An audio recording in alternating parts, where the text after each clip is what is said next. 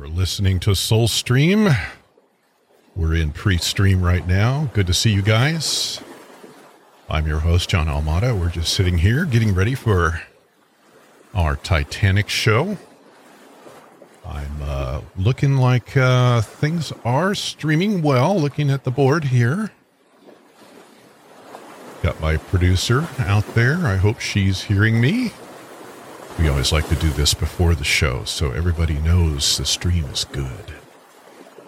Anyway, I decided to mix it up and add a little bit of sounds of water on the ocean as a boat goes through.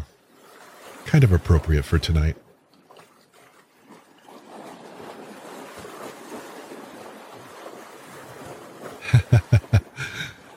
My producer's making me laugh. Let me know you can hear me out there and that we're good to go. Anyway, I show the stream running. Everything looks good. I hope she can hear me. I see typing going on. I should be broadcasting. Hi, Mike. I see you there. Can you hear me, Mike?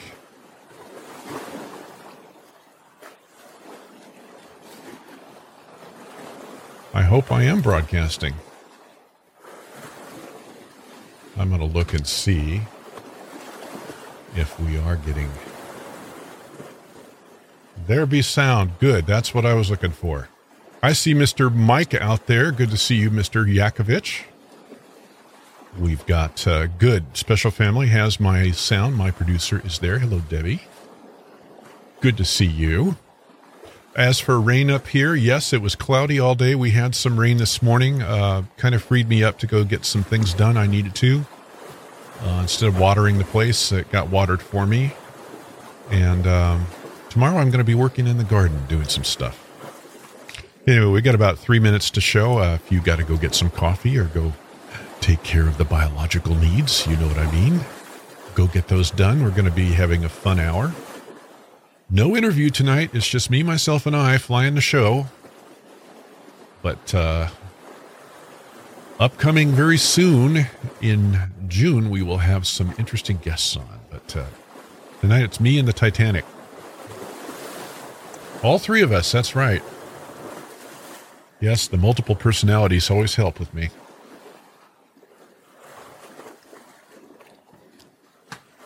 Two minutes.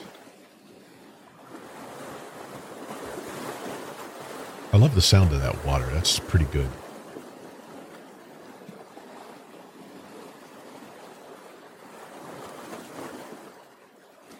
It is quiet up here.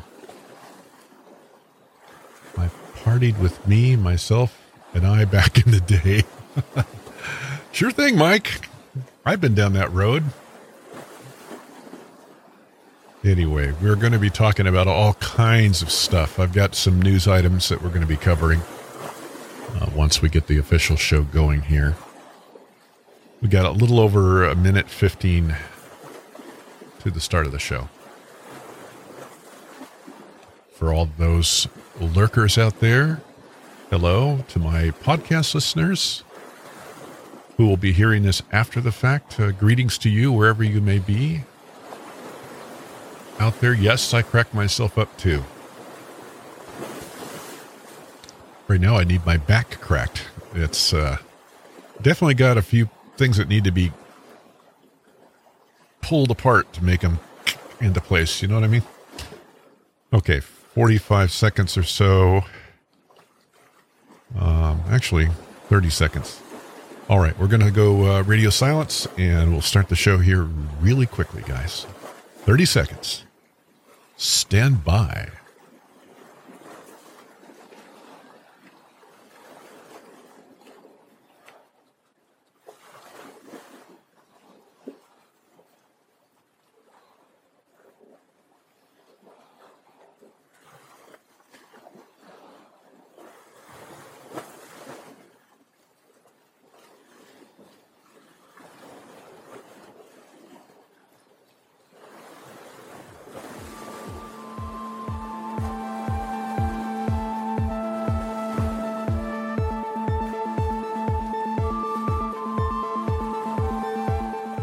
are listening to Soulstream, coming to you live from the mighty Sierra Nevada Range in Northern California. I am your host, John Almada, with the freshly clipped hair.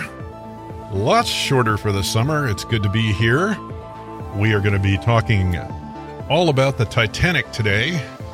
I kind of meant to do this show last month when it was all the rage, but it somehow got away from me, and I was casting about looking for a good show to talk about, a good subject for the show, and that kind of hit me from an unexpected place, and I took the advice, and here we are. I've got a barrel full of ghosts to talk about with you guys.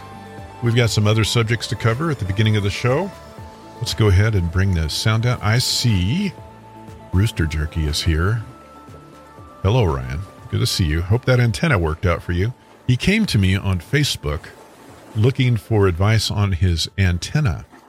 And since I'm a ham radio operator, call sign KK6IQK, I have been at this a while, and I thought it would be a cool thing to help the guy out. So I hope he took some of the advice and put especially a grounding rod in. Yes, I am a ham. Just as you are, Debbie, you are also a general class ham. That's right. She's KK6IQL. We took the test together the same day because we were studying together and helping each other get our licenses. It was great. We scored exactly the same, 94% on the test too. Yeah, I got to get my antenna back up. It needs to be stood up. It was winterized, and yeah, you were the only woman there. A YL is a rare thing to see as a ham. We won't. For those of you who know as ham radio operators, you know what I'm talking about. A YL, and if you don't know what that is, go look it up on Google. You'll figure that out real quick. Anyway, we are going to be talking about the Titanic today. And before I get into that, though, let's cover some of the basic news. I am bringing up here, although I won't play the audio track just for reasons of brevity. You can see some of the video, and I think in the show links I've already got this out there. If not, I will update those. But the show links page is full of good stuff with all the links for tonight, and I may add a couple of little things for tomorrow. So we'll just do that. I always get to it. Sometimes I'm a little late, but I always get to it.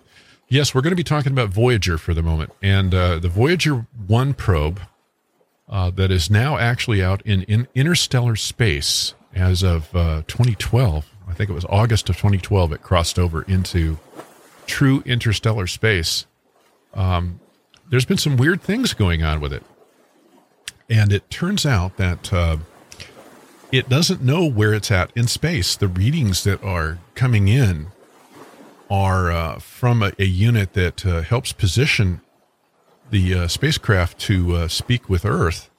And even though it is having these strange readings, it is still locked onto Earth.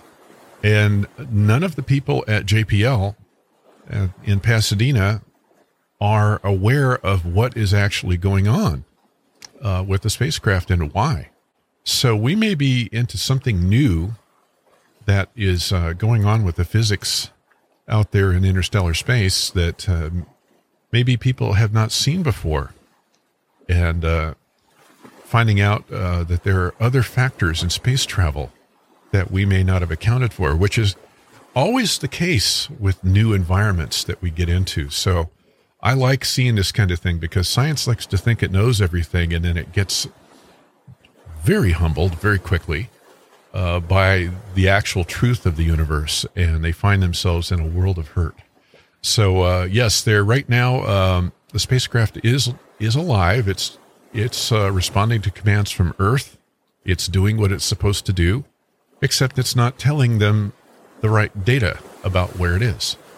And so it's proving to be a bit of a thing that needs explanation, and I think it's going to be something in the long term that goes on. I will be next week talking about the newer telescope. My goodness, my brain just kind of took a dive there. I can't remember the name. It's not the New Horizons. It's the new telescope. The James Webb Telescope. That's it. Brain dead. The James Webb Telescope is fully deployed. Yes, we will be assimilated. Yeah, they've been assimilated into the Delta Quadrant. That's what happened to V'ger. It's going to come back, and Kirk's going to have to talk to it. But yeah, the James Webb Scope is getting ready to conduct, I think, official operations very soon, if not already. There have been some photographs that have been released, and it's already surpassed Hubble in its ability to resolve distant galaxies that far more effectively than even Hubble. And it's really cool that we still have Hubble around, and now we have this other newer telescope, and we're going to have some really interesting capabilities, because Hubble is primarily a visual scope, and of course James Webb is infrared, which can penetrate dust and see a lot farther. So yeah, we're going to learn more about the creation of the universe, where it all comes from, and maybe answer some really interesting cosmological questions. I will talk to a little bit about dark matter next week. I've been writing a book. In case you guys haven't heard,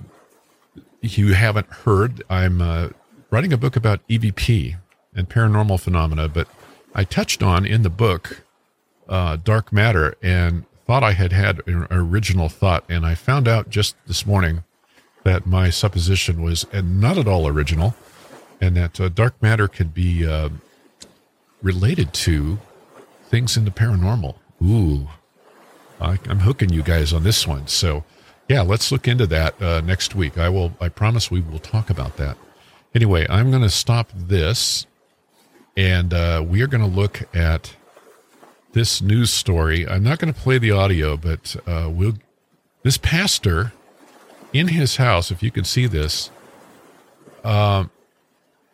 this thing is playing, and you can see this ring.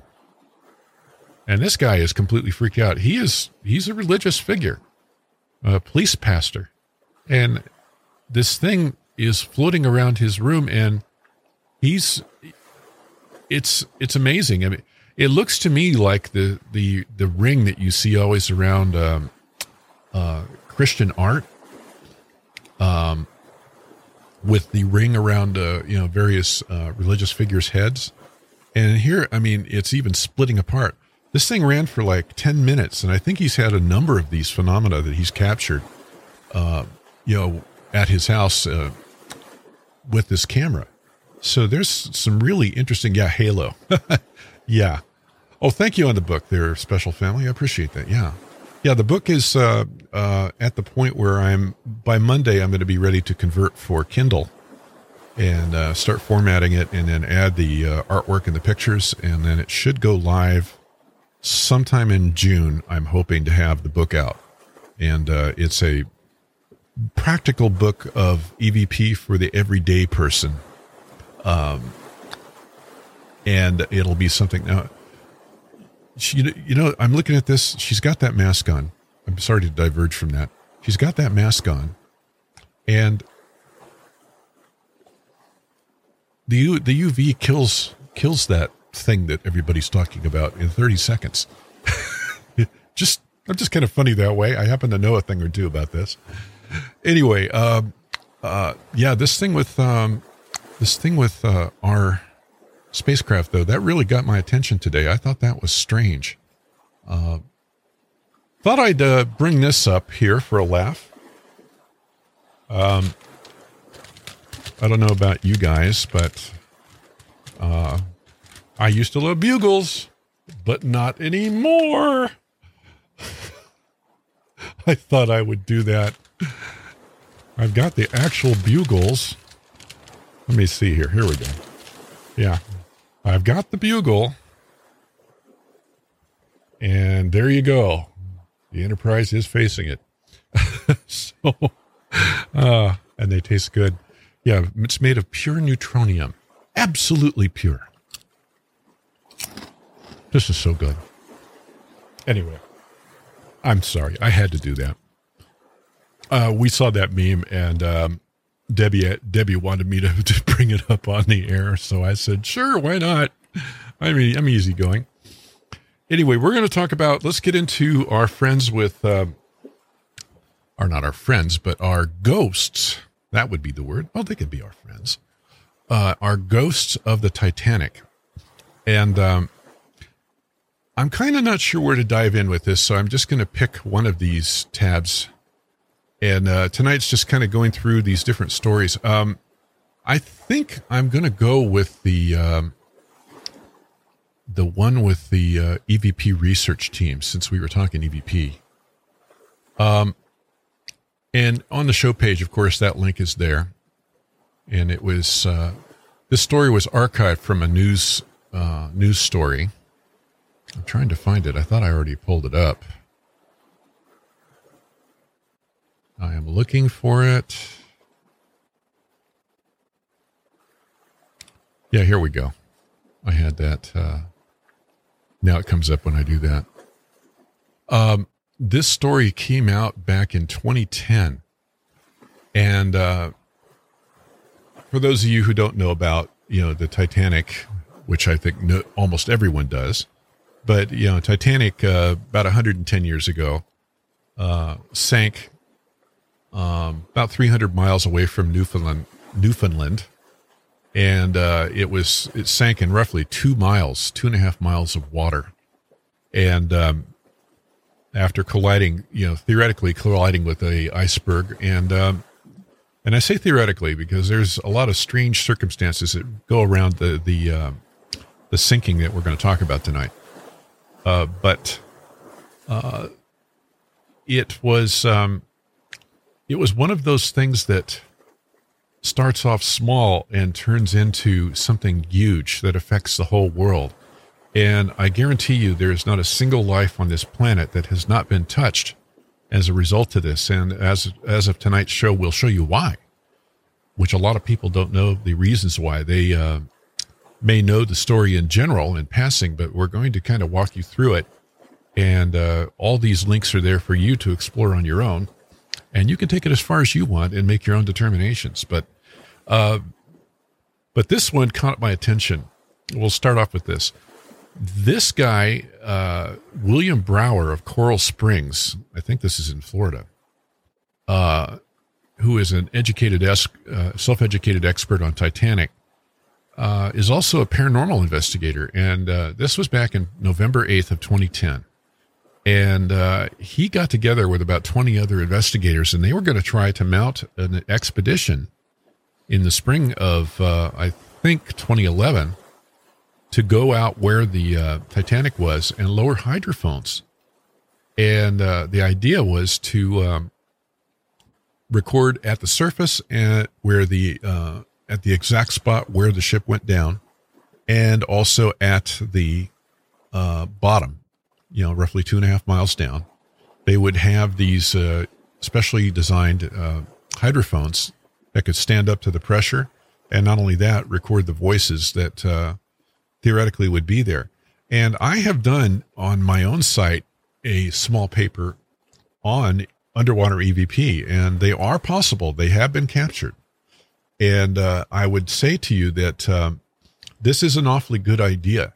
The problem is that there were a lot of people, evidently, that got very upset about the notion of doing this. And yet there have been countless reports by ships that pass by the site of Titanic's demise, who have reported all kinds of strange and anomalous phenomena. And we're going to get into that a little later. So it's kind of natural that it would attract attention from paranormal teams. And I think if you go about this in the right way and sensitively, and not use it as an opportunity to gain a lot of notoriety, you do it for good research reasons, I think that it could be a valuable window into the past. A lot of EVP can be recorded of things that have actually been playback memory. If there's a lot of emotion or a lot of high tragedy in a particular area, these things can actually be embedded in the environment, and they will play back Sometimes on anniversary dates, like April 15th, of 1912 when this happened, at 2 in the morning when the ship finally sank and all those people passed away, and 700 and some odd were rescued. It just leaves this mark, this psychic mark. And so I really think that this is a valid idea. And I myself was talking with Debbie some months ago about Titanic, and I found some, and I'm just going to throw this out there because, I don't want to be the only one to be thinking about it, but I found some underwater footage with audio that could be a good raw source of ready-made information to go through, ready-made recordings to go through and see if you can capture these things. Could you admit it as, actual EVP gathered from that site? Probably yes, probably no. It's kind of in the middle because, who knows what these recordings went through to get to YouTube where I found them. But I do think that there's something valuable to be learned from this. So definitely give this guy's article a look here. It is interesting what he was planning.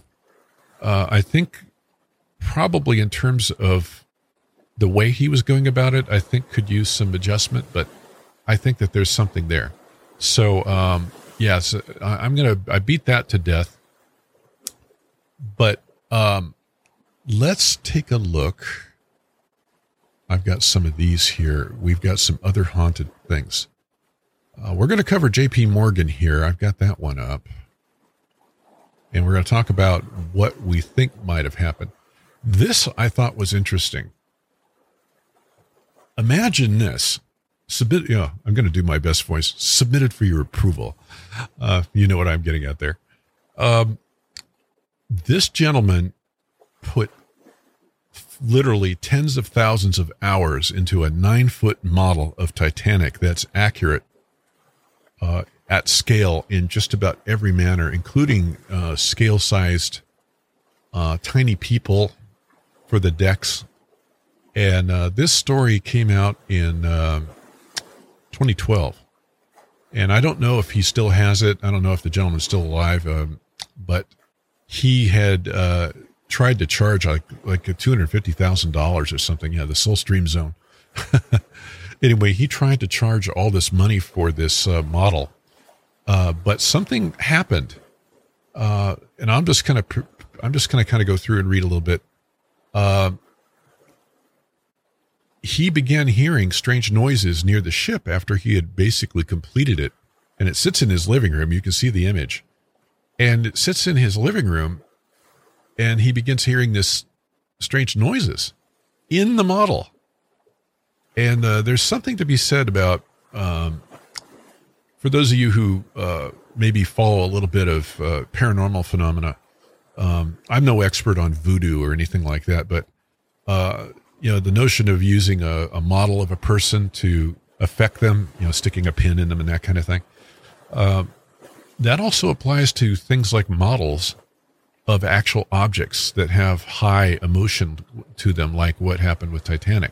And so this guy built such a perfect model of this that he bonded with this thing. My personal feeling is he formed a connection with this through all of that work and sort of invited these spirits in. And it really was something to see because he started looking at getting a real good look at the ship, and he ended up taking some pictures. And he says he found a bald-headed man in a photo he took with a handlebar mustache, and there was a woman in there too. And he got the images, and now I'm going to show you this. There they are. Now you guys have got the link, so I'm going to throw that at you to take a look at and see what you think of this. I think that he would have known if he had put people in there, but the look on that face with the mustache and that kind of thing, it's spooky. And the only thing that I really would like to see is a before and after with this. I don't know if somebody was, if he was pulling their leg or not. I'm not going to pass judgment here, but it would help if we had a before and after shot of this. But I thought it was a really cool story. In the research for this show tonight, I just happened across this and I went, I have got to put this on. It's, the Monopoly Man. I'm the Monopoly Man. Yeah, here, have a bugle. But I really think that there's something there to be looked at. And then he claimed that there was this woman picked up in it. And he says he got so engrossed in it, he didn't realize the time that went by. It took 9 years, 1 week, 5 days to finish it. And it's perfect in every detail with the engineering that went into it. This guy had, I guess, some engineering skills, but you can see the level of detail he did. And some of these model makers, they really get into their work. Yeah, he wanted to sell it in 2008 for $263,000, but I don't know whatever happened to it. It's all these years later, but I don't think he's going to get that kind of money for it. But he did say at the end of the article he wanted to put it in a museum. And I did not find any other news about that. So it's hard to say. If anybody does come across that, let me know, and I'll throw that into a future show. But very interesting stuff. And I still think that these images, if I could get I may try to find him. If he's still alive, I'll ask him to send me some pictures if I could find this gentleman. It looks like a fairly straightforward thing. I've got the links, so who knows? We'll see if we can get him to do that. But I do think a psychic bond was created. Now, there it is right there. He's got the image. They're standing next to each other, and he's got the camera kind of turned here, but there they are in the magnifying glass looking in at that. And I just think that's the weirdest thing. I have never seen anything like that. Why don't we take a look at the images? For those of you who don't know, when the ship went down, one of the first things that happened was as it filled up with water from the watertight compartment to watertight compartment, because when the ship actually, quote, hit the iceberg, it did not rip out big chunks of the hull. It actually created 6 long gashes. And this was confirmed back in, I think, 2005 with specialized sensing gear that could actually look through the mud and image the side of the ship. And they found that it was exactly as one gentleman who testified in the original Board of Inquiry on Titanic, as he had suspected it would be. And he was roundly ignored. Everybody thought they knew better. And this is the problem with making suppositions without, or coming to determinations about cases without really listening to the experts. It was kind of one of those things driven by the press of the time. If you go back and look at the newspapers, which I did, the speculation was absolutely wild. And the modern day equivalent of that, of course, would be 9/11, with all the things that happened and the things that we now find are subsequently not at all true of what happened on 9/11.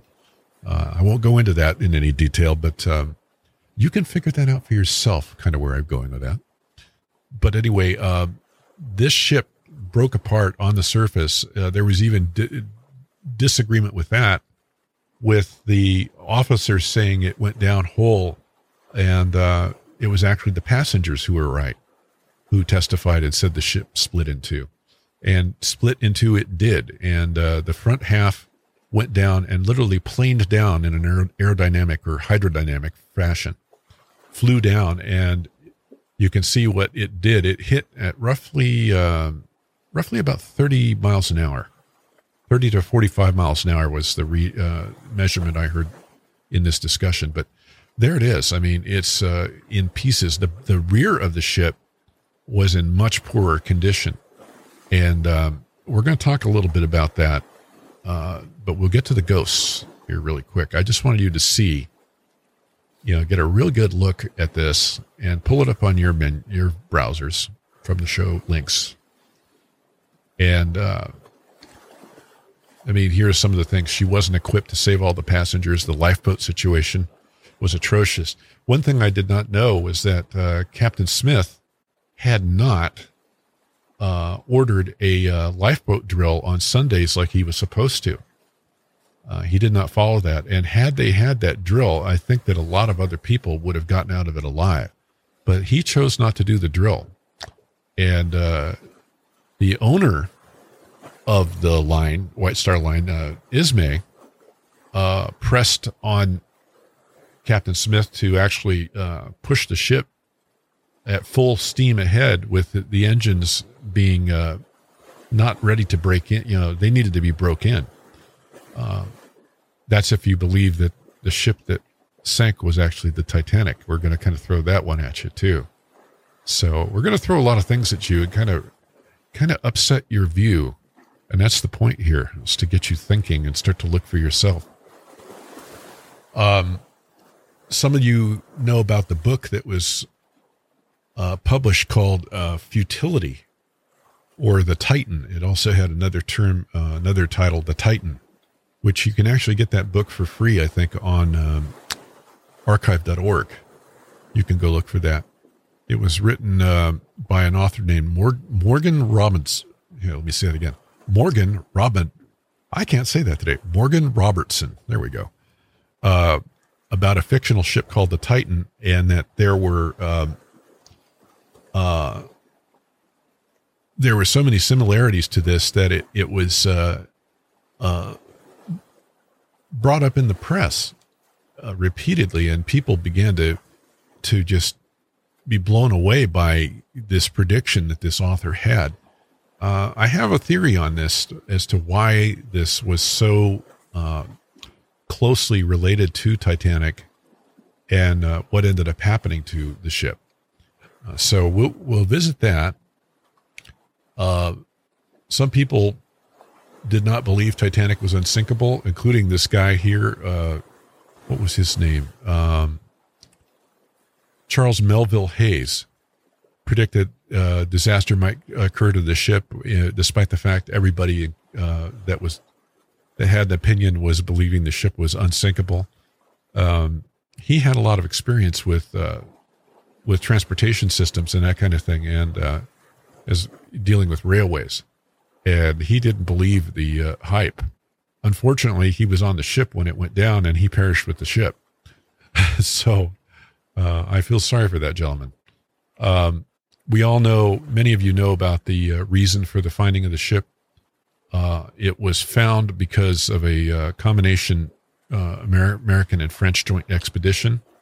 Robert Ballard was they're leading here with the French being the people behind it, but it really was Robert Ballard who went to the U.S. Navy and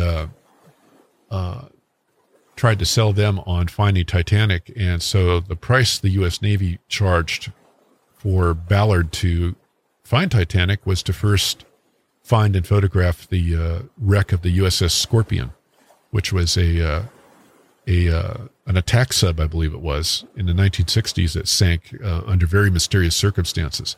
And he did find it. They took images, and it was determined to be an accident. There was some thought that the Soviets might have shot the used torpedoes against the ship, the sub, and taken it out, but it appeared to be something to do with a malfunctioning torpedo.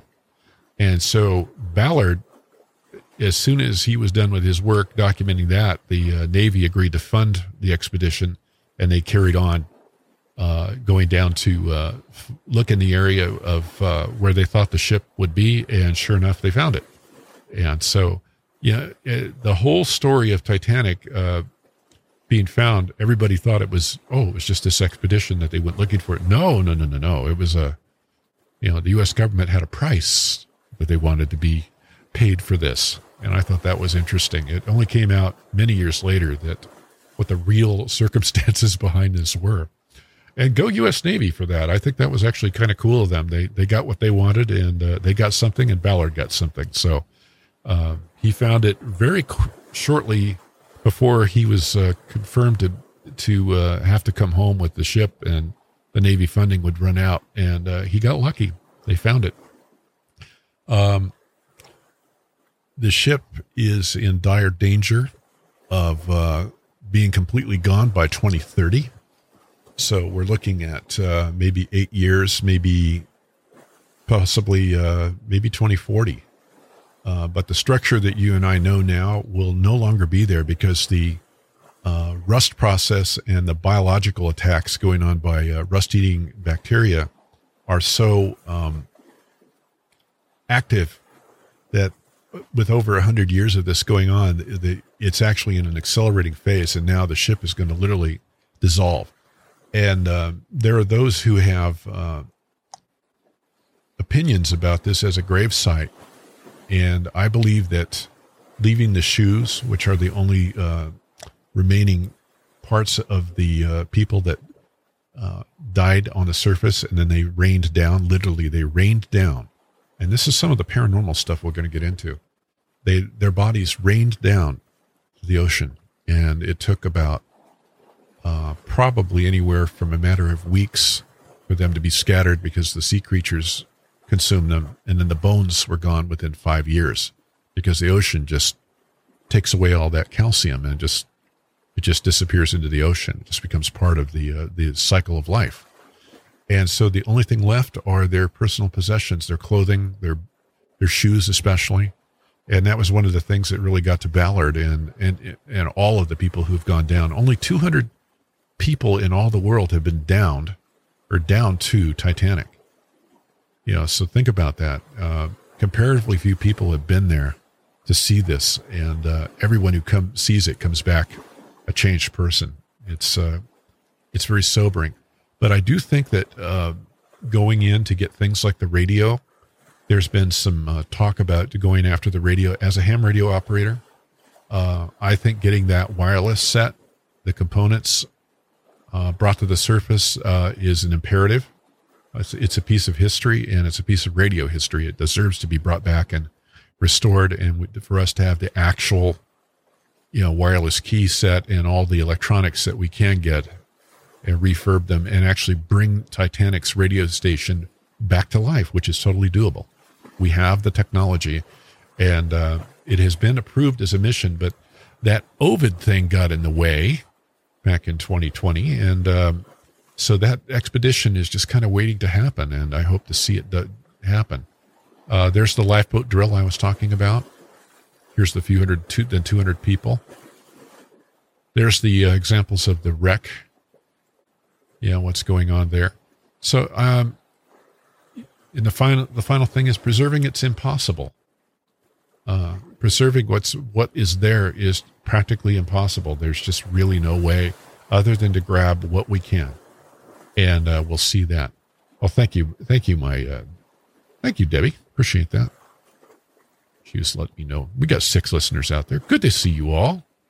Anyway, but let's just move on to the ghost. That's why you're here, right? Anyway, some really interesting stuff. I touched on the whole notion of the paranormal phenomena on the surface at where the ship actually went down, and what has happened. Multiple reports. I'm still trying to find specific ships, specific dates, that kind of thing. And I really wasn't able to do that in the short time I had to plan the show.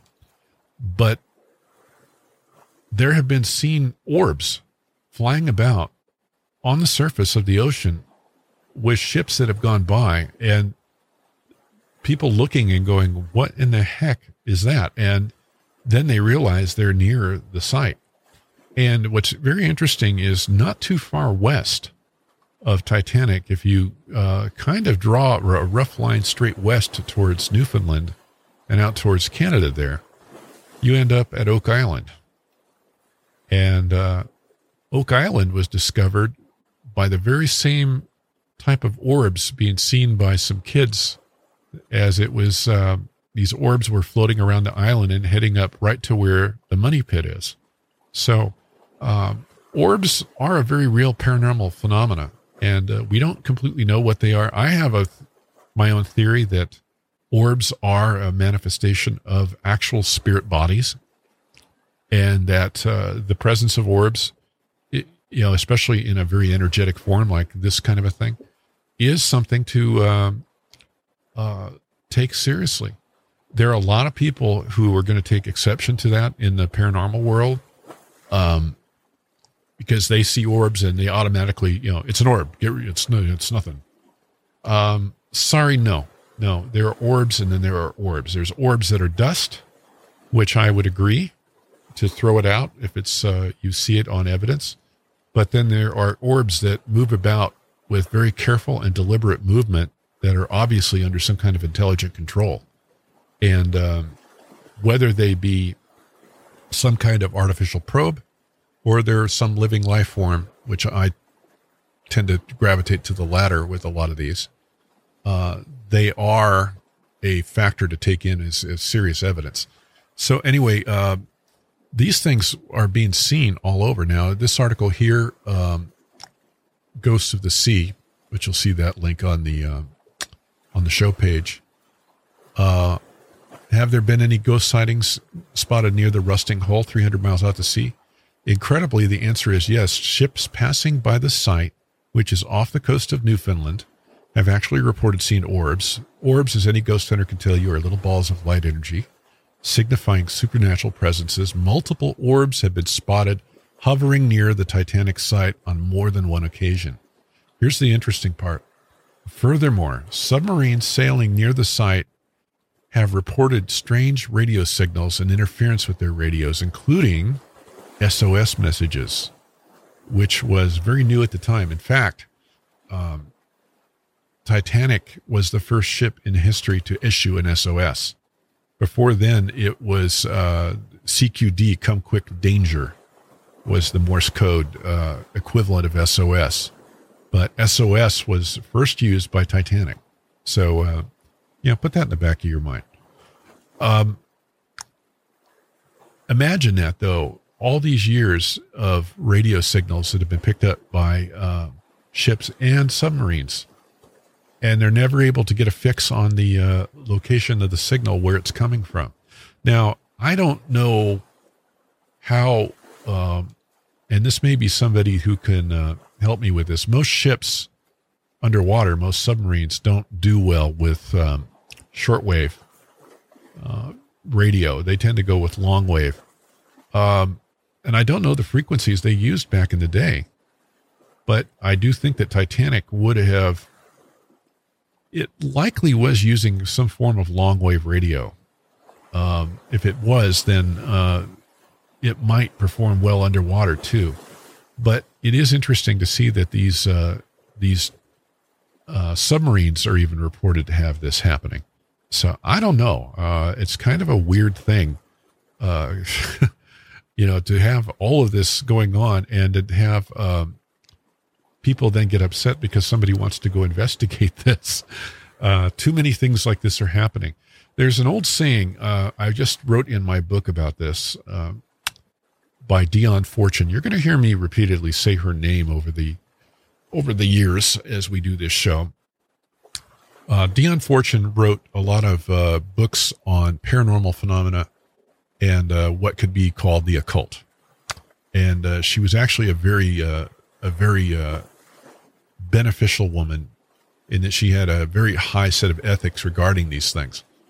And she had a saying that, when you have this many phenomena being reported, there are surely some that are going to be misunderstood, misidentified, natural phenomena. And then you're going to have the ones that are genuine, just like what happens with UFOs. And her saying was, where there's smoke, there's fire. And I tend to agree that there is something here that's going on with Titanic. This really needs to be explored. I'm hoping that, other paranormal people who are listening to this show, who do know people that can get this done, even if you have to investigate surreptitiously, just to see. It's kind of like going fishing, this EVP thing we do and paranormal phenomena stuff.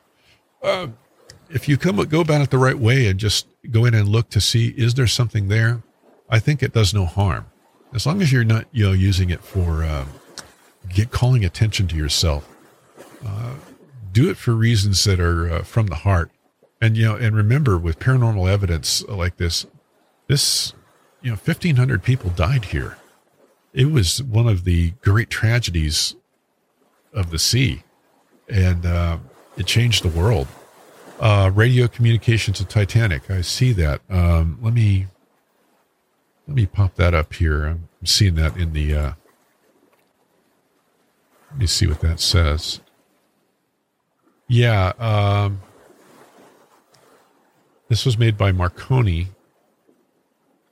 Could handle 250 passenger telegrams from, 36 hours later. It was under the water. Yeah, this is kind of a breakdown of the whole thing. Let me, I'll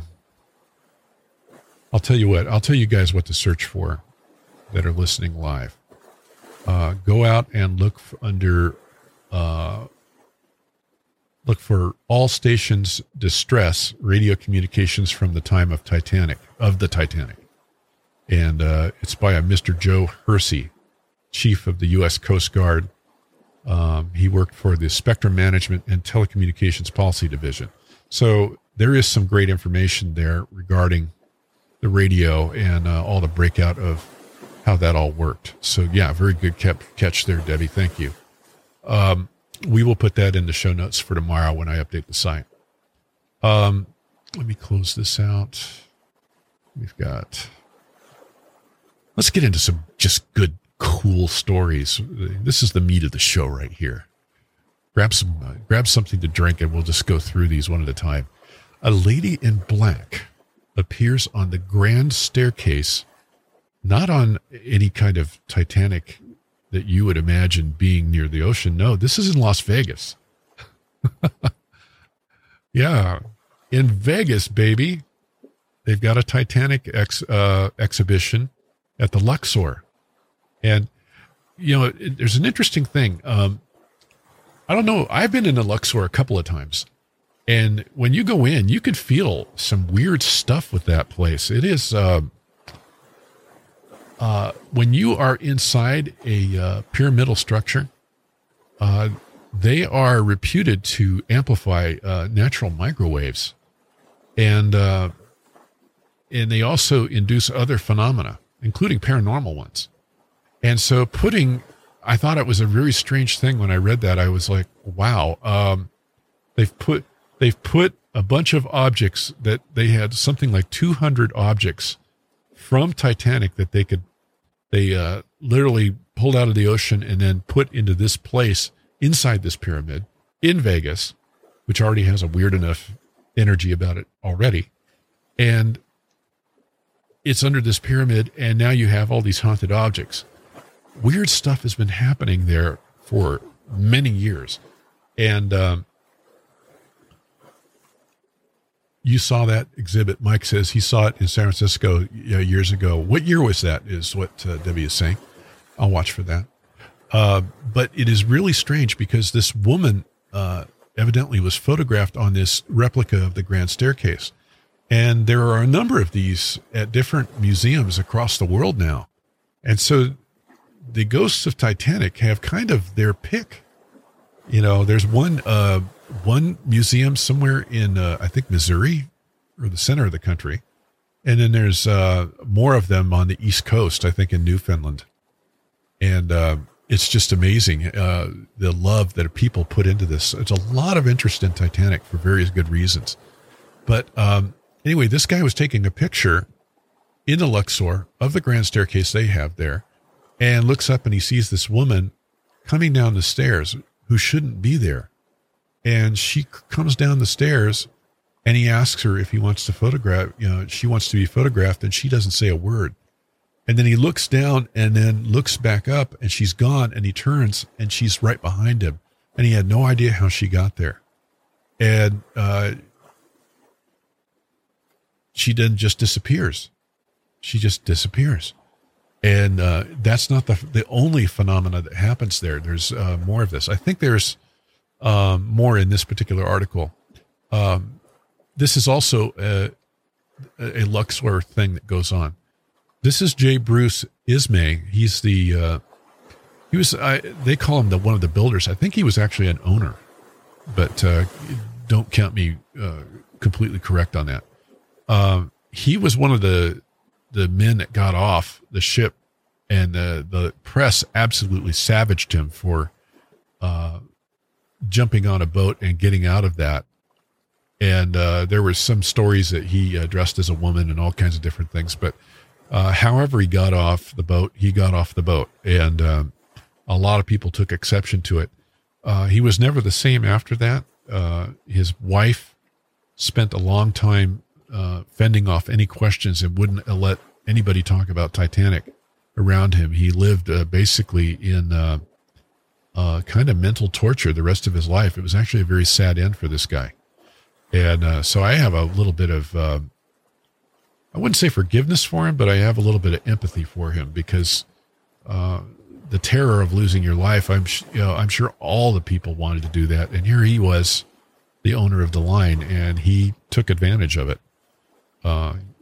Probably thinking he had a right to. Anyway, this picture of him is on display in that particular museum there in Vegas. And there is actually reputedly video of this picture of him being taken off the wall and laid on the floor, and it's turned around and it was facing into the wall. Instead of being looking out, it was looking, his image was looking in towards the wall. And a lot of different reports of this surfaced. And I did go back and look, and there is no video that I could find, but there's enough credible stories that I'm thinking that this is fairly credible that this happened. Captain Smith, it turns out, is somebody who seems to appear repeatedly in various places since his death on Titanic. A lot of people think that the way he went down with the ship in the movie Titanic, with James Cameron, is what happened. I read that there was actually, the report was that he went into the water with another officer when the ship broke in two, and he just ended up, that was the end of it for him. He died like everybody else did. Just the cold and exposure got to him. But what is interesting, in 1977, the year I graduated from high school, this officer, second officer of the SS Winter Haven, his name was Leonard Bishop.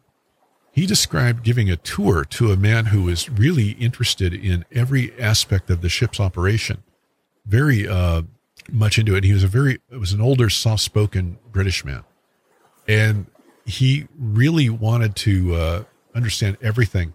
And he asked so many questions that Leonard Bishop took note of this and remembered it. And some years later, he was talking with another gentleman, and the subject came up of Captain Smith as far as a photo was shown without identifying him. And Leonard says, "Oh, yes, I gave him a tour of my ship, and here's what he did." And a friend that was with him said, "That can't possibly have happened. That was the captain of the Titanic." And there have been other appearances of this gentleman back in his home in England. Everybody who buys the home that this guy had and lives in it, that Captain Smith had lived in back in the day, reports his ghost hanging around. And living on a haunted property like I do with my ghosts, it's entirely doable. Why wouldn't he go back home? I would tend to think that there would be something to it. So you did give that one a look. SS Winter Haven. Go look that up. SS Winter Haven, all one word, and Titanic, and then see what you think. How many of these are credible. I think quite a few of them are. Frederick Fleet, this is the guy who was the lookout aboard Titanic. He's the one that spotted the iceberg. He did not have binoculars like they were supposed to. There's a whole story relating to that with what happened. And it was a cavalcade of errors that each one on their own were not enough to take the ship down. But by the time you get done putting them all together, this is how disasters happen. Just a small bunch of little errors that add up to a big problem. And this poor guy blamed himself, I think, for many years. He hung himself in 1964 because he just, all those years he lived with that, I think, blaming himself. And I think it's truly tragic. But there's an image of him. And after his wife's passing in 1964, he was evicted by his brother-in-law and hung himself in the garden, which is just terrible. Anyway, it says here his grave was unmarked, and the Titanic Historical Society did get him a headstone in 1993, but he's claimed to be quite the traveler. He shows up on the promenade deck replica in Las Vegas at, the pyramid there. I'm trying to remember the name of that. My brain is, at the Luxor. And I need to take a drink there, guys. Excuse me. Anyway, the emotion that these survivors went through for, 50 and 60 years until they all began dying off has to have been considerable.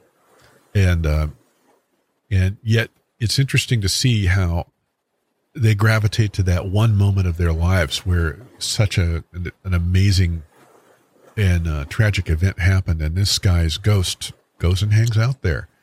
I would love to see if anybody's ever done a paranormal investigation of the Luxor for this exhibition. I think that would be just an outstanding thing to see. If things ever get better with the gas prices, who knows? I might try to do it myself, go talk them into it. I'm pretty good at getting people to come on, and talk to me. 80% of life is showing up, right? But I think that is a interesting story. It would be great to see if they're getting any kind of video of this spirit showing up. Witnesses claim to see him keeping watch over the Vegas promenade deck, the Titanic promenade deck, and they're saying driven by his guilt. He may just have enjoyed his time aboard the ship, as short as it was, 5 days before it sank. The museum staffers are talking here about, at that particular exhibition, that they are poked and prodded by unseen hands. Now, a lot of people think that doesn't happen.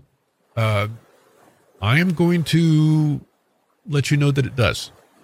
It's happened to me repeatedly. I've done a lot of paranormal work, and it does happen. And you can rest assured that when you have a strong hand grab you like this in the dead of night, when you've turned the lights out in your own room and you have a spirit walk up and just squeeze your arm and then move back, that will get your attention. It turned out it was probably my father who had passed 3 months earlier that did that. But there have been other cases where I have been shoved, I've been poked, I felt like I've been stabbed, I've been scratched.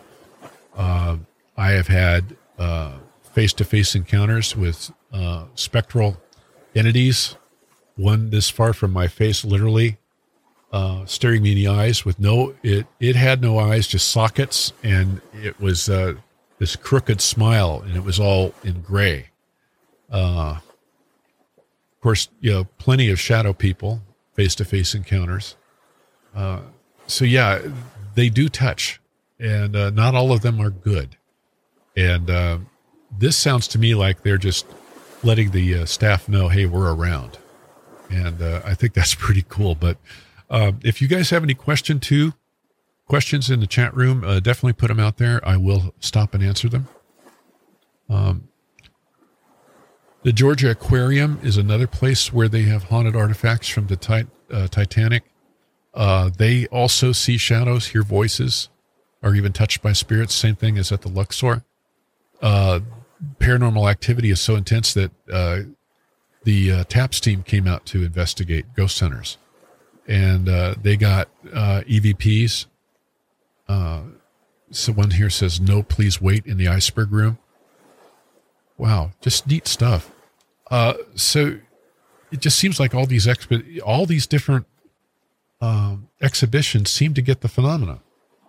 And I saw today in the research that there was actually a ship, a full-scale replica that the Chinese have built. And it would be very interesting to see what's happening with that. Given the economic situation in the world and all that, I don't know if they've completed it. But it will be definitely interesting to see if there's any reports that come out of China. I put that on my list to just kind of keep an eye on. But imagine that, a full-scale Titanic replica, mostly complete. And if that thing ever does sail, that will be very interesting. There's been talk of a Titanic replica for years, but it's all been a lot of vaporware until I saw this today, and I thought, wow, because I actually saw the picture. It was out there. I forgot to grab the link to share with you guys. There's a Titanic Belfast Museum, and the same kind of thing happens, built by the Irish, sunk by the English, as they like to say in Ireland about Titanic. They have their own ghostly presence. A woman touring the museum listened to the final distress call of the RMS Titanic. She claimed that while hearing the original Morse code and seeing the words of the distress call, she became overwhelmingly emotional.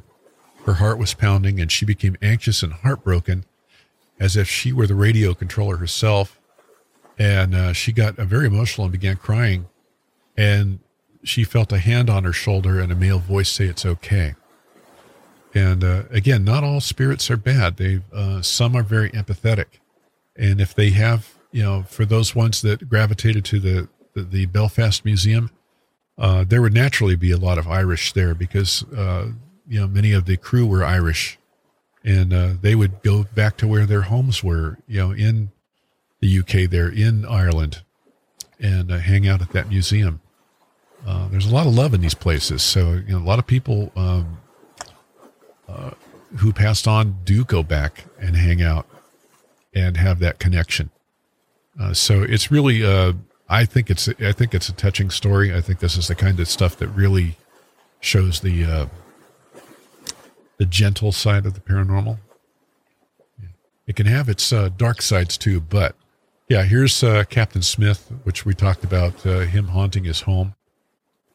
He lingers as the couple that have had the house for the last decade, renting it. It's a 19th century Victorian, and their tenants have reported feeling icy chills passing through them, hearing strange noises, and seeing the captain himself go by. And they've had floods in the kitchen and unusually cold gusts in the dining room. This is what happens here at my home. I have my cold breezes that come through, and literally the hair on you just stands up, and it's like, oof. This woman that lived there, Mrs. Bonner, or Mr. Bonner, actually the gentleman, some years ago, we had a single chap living in there, and he rang up one day convinced he had seen the ghost of the captain. He was in bed and saw him drift across the room. And it would make sense that he would come to visit. So, yeah, I would just call out and say, "How you doing, sir? Any messages for me?" Yeah, interesting stuff. But, yeah, we covered the orbs. There's the SOS calls, all that kind of thing. Would be interesting to if the paranormal team went out there, I would put a paranormal team with ham radio operators in, with wide spectrum radios that could listen to basically the entire radio bandwidth all at once and record it. There are such radios out there. I've seen them. They're very expensive. They're not cheap, but you could get all kinds of data in, maybe a week's worth of observations, come out with probably 100 gigabytes worth of data, and then go through it over your own leisure. And I'll bet you would find some things in there. And there would probably be a lot of EVPs there too. EVP are not just about recording voices on tape. EVP have been heard on radio for years. As a matter of fact, there's something called the Jurgensen frequency.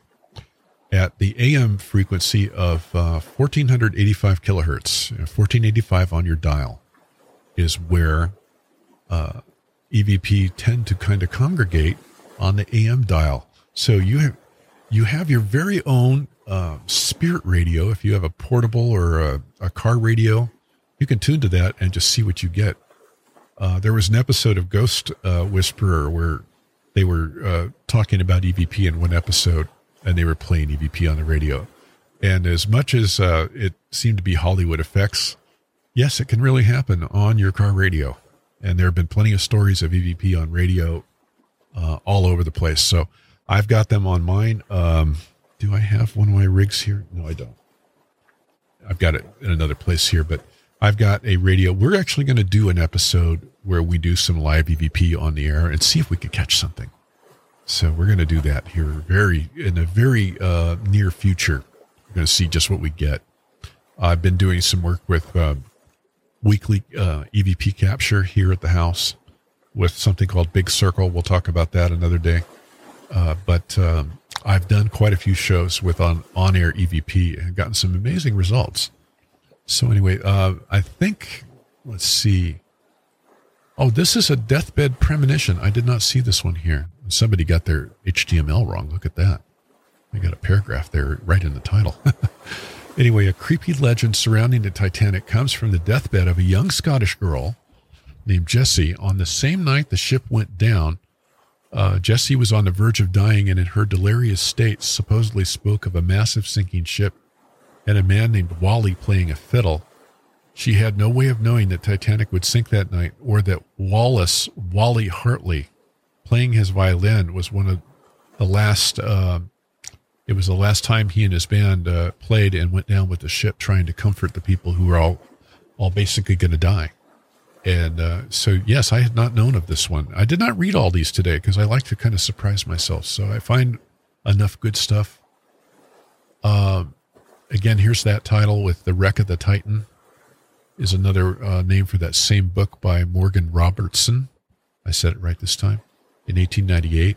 And then 14 years later, the real disaster happens. And that's kind of a good lead-in. We'll kind of go back to more earthly moments with Titanic. Let me look at my time here. Yeah, we got 58 minutes left, so we got plenty to get us through here tonight. How are we doing? Oh, yeah, we got plenty of people listening. 9 people. Well, hello to all 9 of you. Glad to have you aboard. If you are in the chat room and you've got a question for me, definitely put that in. I will. I do see you out there, and I am watching for that kind of thing.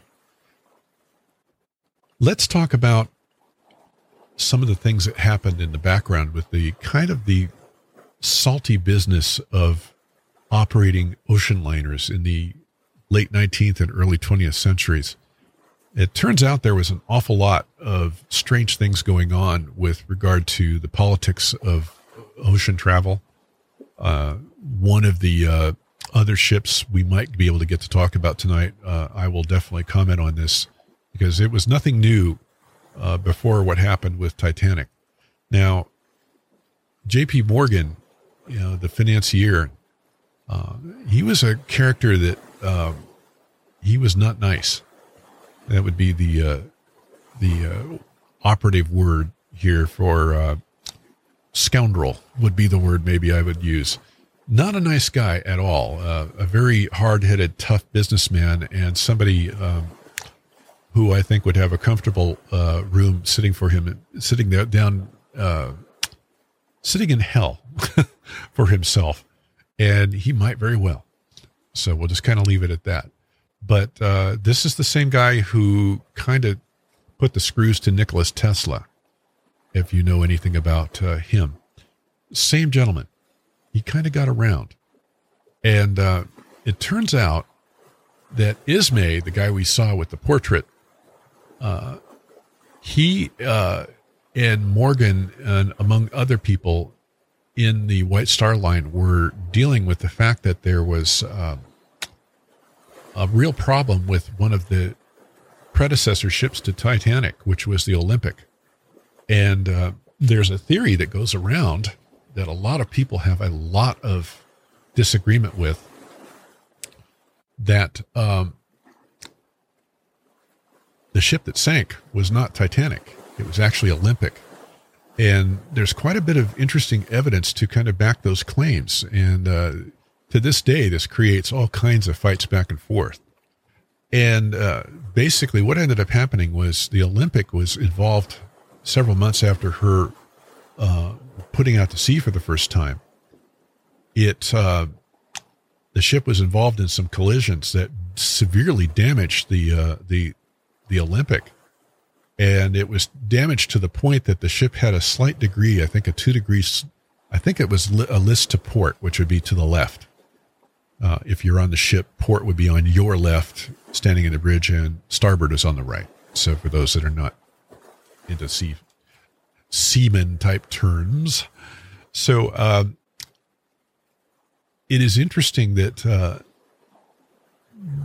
these two ships were right next to each other and virtually identical. There were only minor differences between Olympic and Titanic. And it got to the point where it was determined that the Olympic could not pass an inspection to be seaworthy.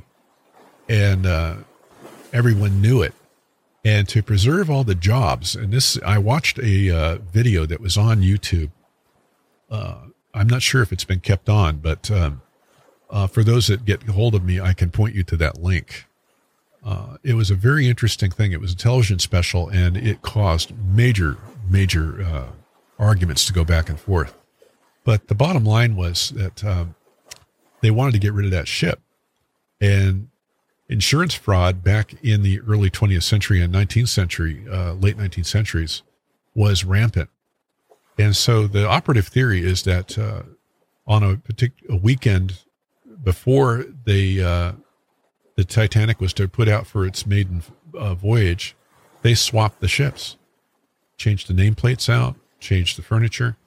As a matter of fact, Olympic had brand new carpets installed, or Titanic, if you will, had brand new carpets installed to, the rumor was, to cover up the fact that there was some wear and markings on the floor to indicate that it was, in fact, the Olympic that went down and was going to be sacrificed.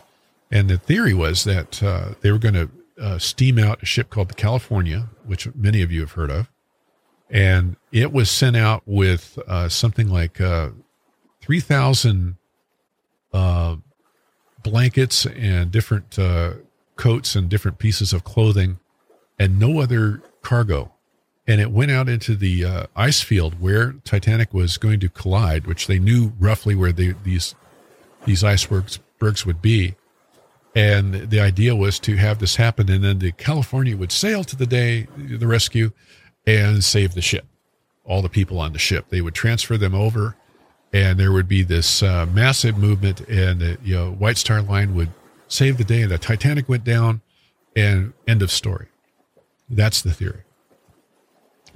The interesting thing is that there's photographs of the ship that indicate that this is likely, something to, I won't say likely, it's something to take seriously, because the portholes on the ship, I've got this image here, but I'm not going to be able to, I'm trying to find it. Yeah, not that one. Got to get rid of that. There it is right there. This is this article here is called "The Ship That Never Sank. Was Titanic Swapped with its Sister Ship, the Olympic, as part of an insurance scam?" And this is a very convincing article. Right up here, if you look, you can see where I'm moving the mouse. There's differences between the number of these that are on the Olympic versus the Titanic. Now, I can't remember the exact number. It was like 14 on one ship and 16 on another. But here you have this whole thing that happened because they wanted to do this insurance scam and they were going to try to save all these people. Well, these kind of plans always have little gotchas, and you end up with, things like this. It didn't go the way they wanted it to.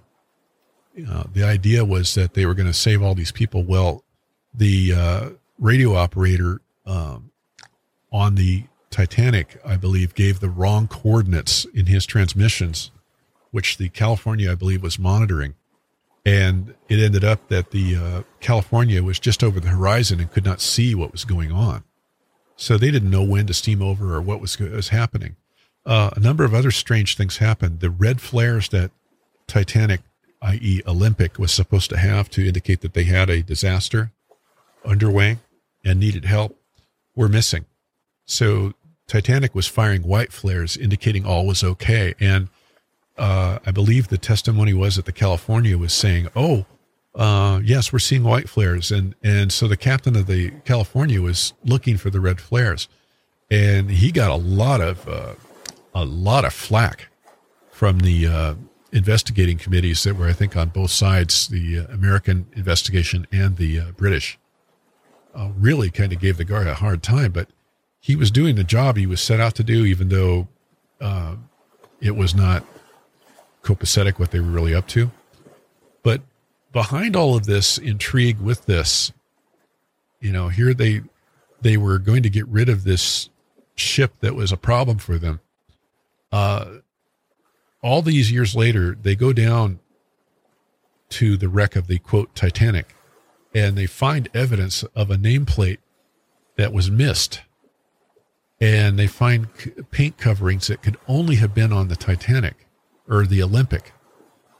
And they look, and his nameplate has some letters that are showing through that are only the letters you would see from the Olympic, which really kind of lends more and more weight to this being actually the Olympic down there. Now, here's the kicker. Nobody has ever, this is the part in my research I've been looking at.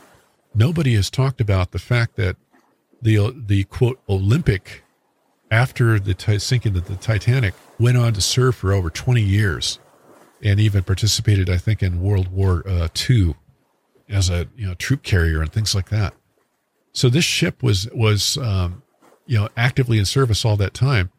And isn't it odd that the Olympic 2.0, if you will, which was really the Titanic, was suddenly able to steam out and serve all these years and miraculously had no list and miraculously was structurally sound. So an awful lot of strange events surround this entire thing. And let me tell you, from a paranormal perspective, if you were among those 1,500 people who passed away as a result of these kind of shenanigans, I think you'd have a reason to do haunting, wouldn't you? I think there's something there, very real to consider. Now, am I going to say that there's not evidence going counter to this theory? Of course, there's people who are going to come back with things that are going to be supporting the other side of the theory. It's my belief that the ship that went down was Olympic. That's my personal take after studying the evidence. The smell test, applied, and looking at it from all sides, there's something there to be looked at. I think an expedition to go down and take another look at those plates and to look at the specific features that would identify it as Olympic would be something to do. I do believe that there are forces behind this that don't want that to happen. And we'll get into that right now. Again, you guys have seen this page. The three people that were aboard that ship that J.P. Morgan had some beefs with were Astor, and there was Strauss, Levi Strauss, I think, was there. And I'm looking at here. here we are. Morgan funded and built the Titanic. He booked the voyage, but he canceled at the last second. He, in fact, even had some cargo taken off that he did not want to see lost. Milton Hershey of the Hershey food empire, Hershey candy bars, was also supposed to be on and canceled at the last moment, miraculously. I mentioned the red flares. Here we are. There no red flares on board to signal any lifeboats for rescue, only the white flares. Wouldn't that be interesting if somebody took the red flares off? They had the Astor family, hero of the three. Benjamin Guggenheim opposed the new Federal Reserve Bank. I'm going to try to say that. Isa Strauss opposed, I thought it was Levi, but it's Isa Strauss opposed the Federal Reserve Bank, and Jacob Astor, the richest man in the world, opposed the FRB, the Federal Reserve Bank. And all three were aboard that ship when it sank. So the question is, did you have a conspiracy within a conspiracy? And that is something to really think about. Would Astor, Strauss, and Guggenheim being gone be an ample reason for J.P. Morgan to get rid of the competition and put in these people to get what he was looking for to happen? And those who backed him? Very interesting stuff. Something to very much consider. I'm inclined to think there's good evidence to this. So it's tragic, no matter how you cut it. I find it that if he did do this, karma is a real tough thing. I believe in karma. I believe it's a very real aspect of the paranormal world, and he is resting in his grave wherever he is. And I'm sure that his life review, if you believe in these kind of things, was not good. Absolutely, you're right. It's spooky, very spooky. But yeah, to take a look at this for yourselves, guys, and see what you think. I just think that if it was done, it was extremely shameful. But this is the part where, when I said early in the show that Titanic changed life for every single person on this planet, this is the story why. Titanic was far more than just some ship sinking. It was an event. It was an event to change the direction of the world. And if you stop to look at everything that's going on right now, with regard to how our systems work with monetary policy and things like that, it can all trace back to this. So look at it from both sides. Don't form an opinion until you've done the research. Think about it for yourself and weigh the evidence, and then make your own decision. And there you go. So let's get back to the ghosts. What time we got? Yeah, we got about 40 minutes left in the show. I want to talk about the Titanic coal. I don't have this actually as a link for you guys, but I know the story in depth. And Titanic was powered by coal. And if you believe it was Olympic, the same thing. Both ships, that's how they ran back in the day. And the ship purportedly to be the Titanic, why don't we just call it that? Purportedly the Titanic was left on its maiden voyage. And there was a gentleman aboard who was a science teacher. He was a second-class passenger. I don't remember his name, but he noted the 2-degree list to port. And his educational background was taken seriously by the people who did the investigations about this thing with the port, which we mentioned earlier. And it turned out there was a fire aboard Titanic at the time it left. They had a coal fire going on, roughly midships. I can't remember which side it was on. It was probably on I would guess on the starboard side. and they were shifting coal all around. All kinds of things were going on. Or it might have been on the port, one side or the other. Let's just say that. I can't remember right off the bat. But the bottom line is there was a fire. And a lot of stuff was going on down below to deal with the fire. So these people, not only do you have the intrigue going on with the insurance switch, not only do you have this, J.P. Morgan doing what he does best, now you have a fire aboard that is spontaneously started, and the coal is burning, and they're trying to deal with that mess down below. And these things did happen on these ships. This is not unusual, but here you have another cause of potential problems, especially because steel under those conditions weakens under high temperatures, and could be a real issue for the ship. I think it was struck on the starboard side when it was hit on the right side, and where the 6 gashes happened. And I think that was the place where the fire was at. But do your own research on that. I'm just kind of quoting from memory. But an interesting fact about the coal, all these years later, the only thing that the general public could buy commercially was the coal.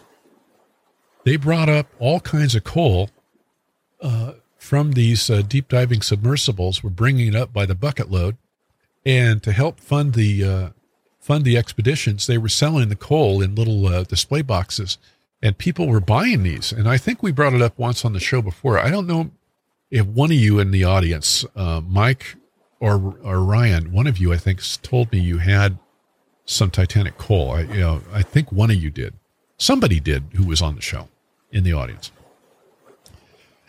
Anyway, I was watching this show. It was a paranormal ghost story type show. And this was some years back. I think it was 5 or 10 years ago. And this story was out there. I think you could find it on, Mike, it was you. Yeah, his friend brought a chunk of coal from Titanic at the San Francisco exhibit. So they were selling this stuff. And I think they still do. I think there's still some of it available. But it turns out this woman in Canada at the Canada exhibit saw this and thought, wow, that's cool. I'll buy some. So she buys it. And she goes home and she's almost immediately taken ill. She got incredibly sick and she couldn't figure out why. And then she realized that she had committed a sin, according to her own beliefs, in buying that coal. It was her belief that she had, her motives for buying it were not pure. And she felt like she was being punished. And it ended up, she went to bed that night and her husband was taking care of her because she was so sick. And she wakes up in a cold sweat in the dead of night and looks out, and there's this man dressed in a coal worker's uniform, something you would see an ocean-going coal worker wearing, in there looking at her and smiling at her and giving her this glaring look at the same time. It's not that kind of a smile that you want to see on a person. You know the kind of thing I mean, you in the audience. You've had people give you those looks. It's kind of chilling, especially if it's the wrong kind of person. And it ended up, she freaked out, wakes up the husband. The whole house goes into an uproar. And she's completely in a blind panic over the whole thing. And she was going to return it to the museum. But the story was she never did return it. And when they broke for commercial with that, it came back and she talked about it at the end before they closed out the episode. And the thing was that she changed her viewpoint about the coal. She saw herself as its caretaker, and that the attitude was that this was a piece of a tragedy, and she now became its caretaker and was obligated to remember its memory. And I thought that was a brilliant way to handle it, because you've got to realize, that was taken from a gravesite. And I think that her change of heart was probably taken the right way by the spirits of Titanic, who probably saw this as kind of if I were them, I would try to take it personal too. But if it, they probably had some inside knowledge that this would get shown to the wider world and talked about. And here I am talking about this story. I'm a link in a chain that goes on and on talking about this little story of the coal. But you are led back to the spirits of these people who died because of these strange shenanigans and tragic things that happened to these poor people who just wanted to get across the ocean. And I think it's just a beautiful story. And so this woman, I think to this day, still has this coal and treats it very reverently. And that's the way to see it. In my book that I'm writing, we talk about these cases of people who take things that they shouldn't take from paranormal sites and or even graveyards. It's one thing to go in and take put coins down or put down trinkets or bring balloons and things like that. But when you take, the dead don't like that. It's a bad move.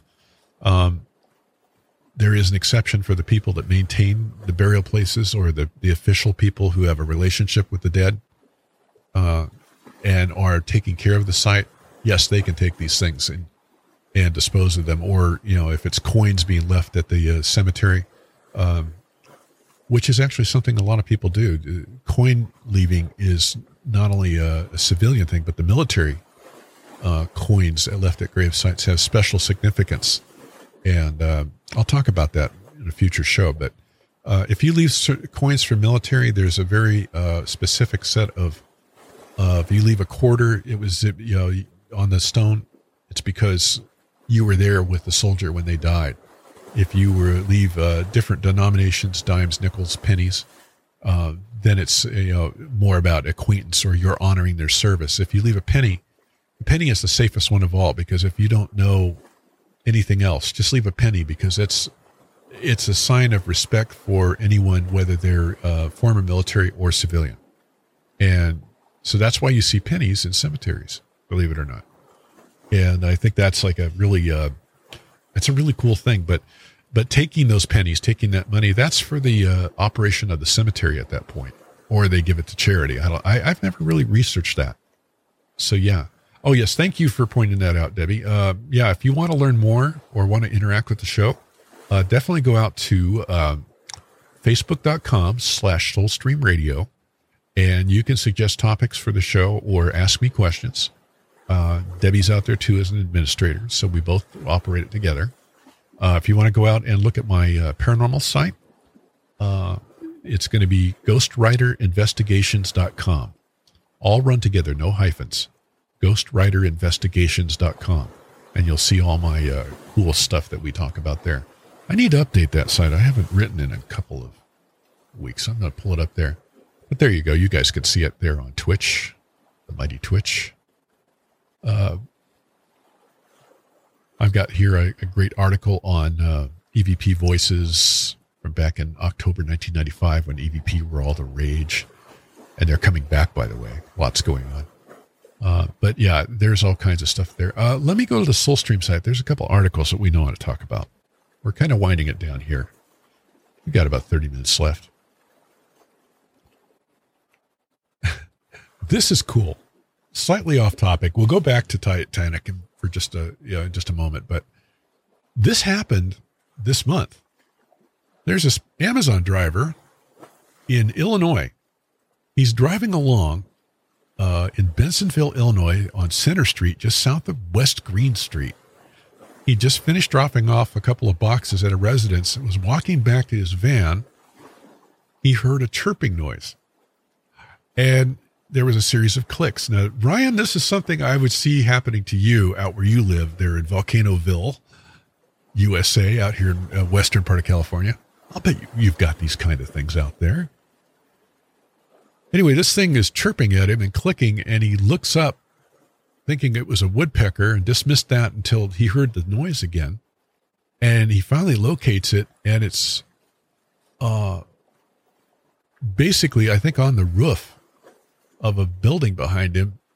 And it was a 7-foot tall winged insectoid creature looking at him. It was on top of the house next to, here it is down below. there on top of the house next door was a tall, thin, winged person who was looking directly at me. It looked like a giant flying insect, but must have been 6 to 7 feet tall. The guy initially jumped back and started, I think, took off for his van, I'm sure. And the thing actually lifted off and took off flying, which was amazing. He looked around at the trees and was kind of, if it were me, I'd be in the van locking the doors and thinking real hard about getting some Raid, I'd get a can of Raid for that. So anyway, you can click the link, go out there on the Soulstream site, and you'll see the actual article from Phantoms and Monsters.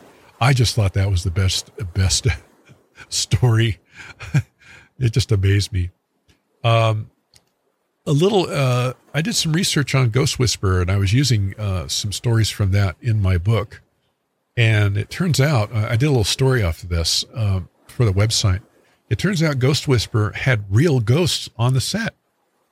And a lot of people don't realize that.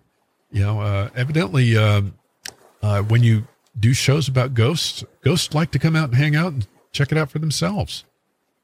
Yeah, you don't need Mothman out there. There's a lot of stuff with Mothman. We should do a Mothman episode. Are you guys up for that? Because I could tell you some stories about Mothman that, curl your wings, especially with regard to Chernobyl. A lot of people don't know about the Chernobyl Mothman. And there's a lot of cool stuff with that. A lot of strange things happened with Chernobyl and paranormal events that were a virtual duplicate of what happened in the eastern United States. You like Mothman, Debbie? Yeah, I think we'll do a show. Well, let's do a Mothman show. I like that idea. Yeah, there was some very odd things happening. And let me put it this way. Russia today is far different than what the old Soviet Union was back in the day when this happened in the Ukraine with Chernobyl. And the Russian way of dealing with the paranormal was to ignore it. And yet these warnings were coming in. Yeah, put up a huge fly strip. That's the way you do it. I was thinking more along the lines of a Vulcan cannon, but that's the different, that's my defense background coming out there, Ryan. No problemo. Yeah. Anyway, and if those of you, if you're interested to go out, we did the 2-part episode with Vicki Elsing from her Haunted Secondhand Shop last week. Really great guest. I loved her being on. She's a sweet, sweet lady. We did 2 episodes of that, one from the original interview in 2009, and then kind of an update in her retired life and her memories of everything that happened from 2009 when she closed the store in 2020 during the Ovid thing. And really weird stuff that happened there. Objects floating off the shelves, and they got so used to it, they'd tell the ghost, knock it off, put the stuff back down, and the ghost would do it. They would put things down. You get to, you get relationships with ghosts. My ghost here, it's the same thing. I kind of take what they do just in stride, and I don't get freaked out. And they like to make themselves known. I hear talking most of the time when they're doing things. There's a good story on the Brown Mountain Lights here. Just check those out. Unexplained lights seen in North Carolina, and there's some I think that are seen in New Mexico, if memory serves right. I can't remember what they're called. But anyway, just go out and check that stuff out. I pepper the Soulstream site with all that stuff for you guys, so just definitely check these things out. And if you've got something you wanted me to put out there, throw me a link or something you pick up, throw it out there. Throw it on the Facebook site. That's the primary means to get to us. And we'll definitely look at what you got and more than likely give it the nod and put it out there for you. Anyway, let's go back. Let me close off 10 forward there. I still love that Bugles thing. That's the best.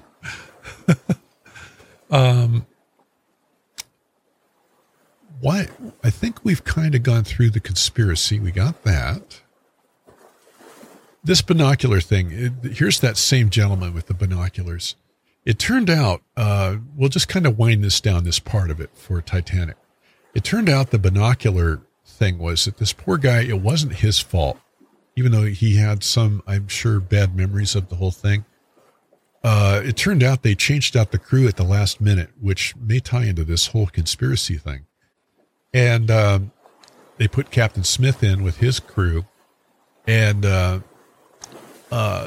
one of the officers who was supposed to be the person who had the keys to the locker with the binoculars and things like that, where these lookouts for the crow's nest were, he got transferred off of Titanic before the maiden voyage, and he had the key to the locker that would have had the binoculars. And so there's all this speculation has gone over a century over this whole thing with the binoculars, over this bloody key.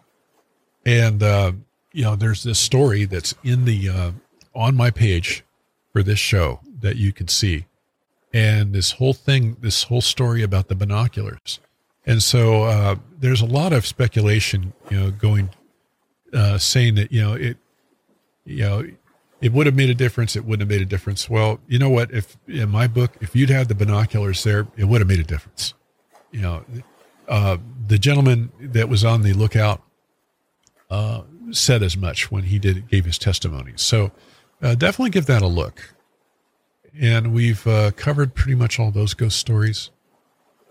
If there are any more that come in, definitely any other stories you have of Titanic. Here we go with that picture. They've kind of got a simulation of the picture from this exhibit in Las Vegas. And here's kind of a simulation of what that ghost would have looked like. It's a beautiful rendition of the grand staircase. And to see what the floor tiles look like, it's absolutely gorgeous. And they've got all these different things there. Here's you can see some of the things like the actual shoes. So these were things people were wearing. So there's a definite reason why the Luxor is haunted by these things.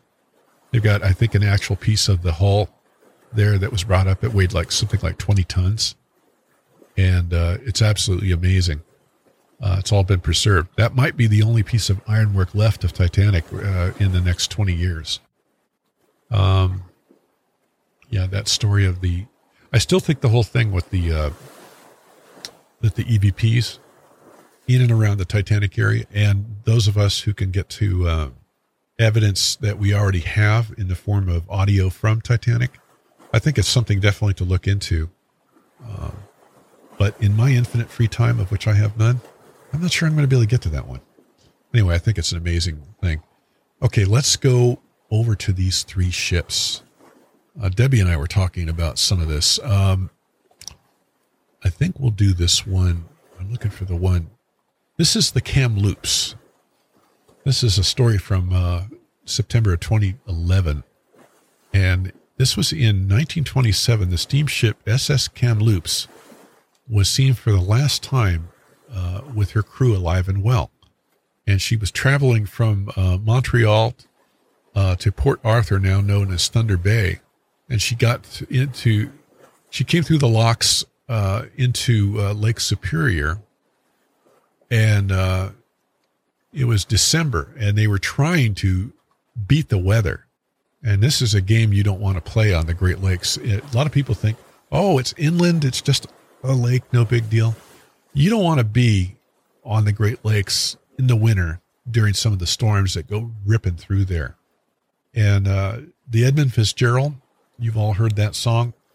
There's a reason why the Edmund Fitzgerald went down. And Debbie, you were the one telling me today that the Edmund Fitzgerald has ghosts, right? Which I've never really looked into. Yeah, they are basically inland seas. They're huge. And they're the result of old glacier, basically glaciers digging into the earth and creating these giant seas. Oh, yeah, so they see the ship on the sea or on the lake. But I wonder if there are any ghosts too. Maybe we'll have to look into that and talk about Edmund Fitzgerald. But the Kamloops is another one of these ships. And when these people go down in these lakes, the strange thing is the fresh water preserves these ships for literally centuries. There's old ships that are down there made of wood that are still preserved, and there are still bodies down there that have not decomposed. I mean, you want to talk about a weird thing? especially if you're a diver and you're diving these ships. I was reading one of the stories where the bodies are floating around, and divers that go in that are very experienced deep water divers go in, and they actually kind of assign personalities to these bodies that are still floating around in these ships. It's just, kind of, wow. Anyway, this thing this ship, the Kamloops, was following another steamer called the Qudoc on December 5th, and they hit a massive storm. And this was at a time when they didn't have ship-to-ship radio the way we would expect it to be. They didn't have a lot of vocal radio in that day, I think. They were using just keyed Morse code kind of thing. And they were making steady headway through, and the captain on the Qudoc looked up and saw a black weather mass ahead of him and realized they were heading into a very dangerous storm. And he didn't use radio. They sounded a danger signal to warn the Kamloops, but the Kamloops kept going on. And so the Qudoc ended up in a port to get away from the storm, and survived it. But they ended up making it to a place called Fort William, but the Kamloops was never seen again. And Mike is going to, I'm going to share something with Mike after this story. Mike Yakovich is talking about the Fitzgerald. So I do see that, Mike. Anyway, this storm became just a howling demon of a storm, and there were ships stranded all over the lake. And at first they thought they would be able to find them, but no one saw the Kamloops. And by the 12th of December, all the ships that had been supposedly lost were finally found, but the Kamloops was never found, intact at least. And finally, by December 26th, they realized that the search had to be called off because there was just no way these people could have survived it. Anyway, the story goes that they were carrying paper-making machinery that the owner of the Canada Steamship Line expected to be delivered before the lake iced in, but their luck ran out, and the entire crew, including 2 women, were never seen alive again. And they found on an island in 1928 in spring, following year, the remains of several of the crew that had managed to swim ashore on the island of Amygdaloid. What a strange name for an island. And they believe that these surviving crew members died of exposure on the island, which offers minimal shelter. And the winds that night on December the 6th reached 62 miles an hour, and the temperature had dipped to 9 degrees below zero. They were basically frozen in their tracks, these poor people. And they didn't have a radio. This was before searches were done by air, and all these factors combined doomed the crew from the start. And for 50 years, they really never knew where the ship was. Well, fast forward 50 years in, the Kamloops was only a 250-foot long ship. In August of 77, here we go again with 1977, these divers found a sunken ship north of this island of Isle Royale, resting on its starboard side, 260 feet down, and there was no doubt it was the Kamloops. And the waters down below, this is where I was talking about these floating bodies. The temperature rarely reaches above 55 Fahrenheit, and below 50 feet, the temperatures range down to about 34 degrees. And because of the cold, the wrecks tend to be preserved, even though it's been 84 years since it sank. And the cargo in the hold is still in almost pristine condition. They've got wire fencing down there, shoes, candy, lifesavers, crates of honeybee molasses. I mean, you name it. But one story told by divers is that of a body seen in the engine room who they called Grandpa or Whitey. Witnesses have said that he floats or follows quietly behind them as they explore the engine room. Some divers state that he follows them as they explore the room, and state that their movements, some people think that it's their own movements that cause the currents to make this happen. And others say that Grandpa has a will of his own. And That would creep me out. I don't know about you guys, but that would creep me out, having that happen. That just does not work for John. No. Regardless, his appearance has scared more than one diver half to death in the compartment. His skin is described as pale white or very pale, and he has a wedding ring on his hand. So anyway, the cause of the accident is, they say it's a mystery. No, it's not a mystery. Hell, they ran into a storm that probably capsized the ship, and the surviving crew didn't make it. The mystery isn't there, but not so much a ghost thing, although they allude to this ghostly presence. I've heard of underwater ghosts that follow people around diving wrecks before, and this one is especially weird. So anyway, Mike had a story here. Let me read it to you guys.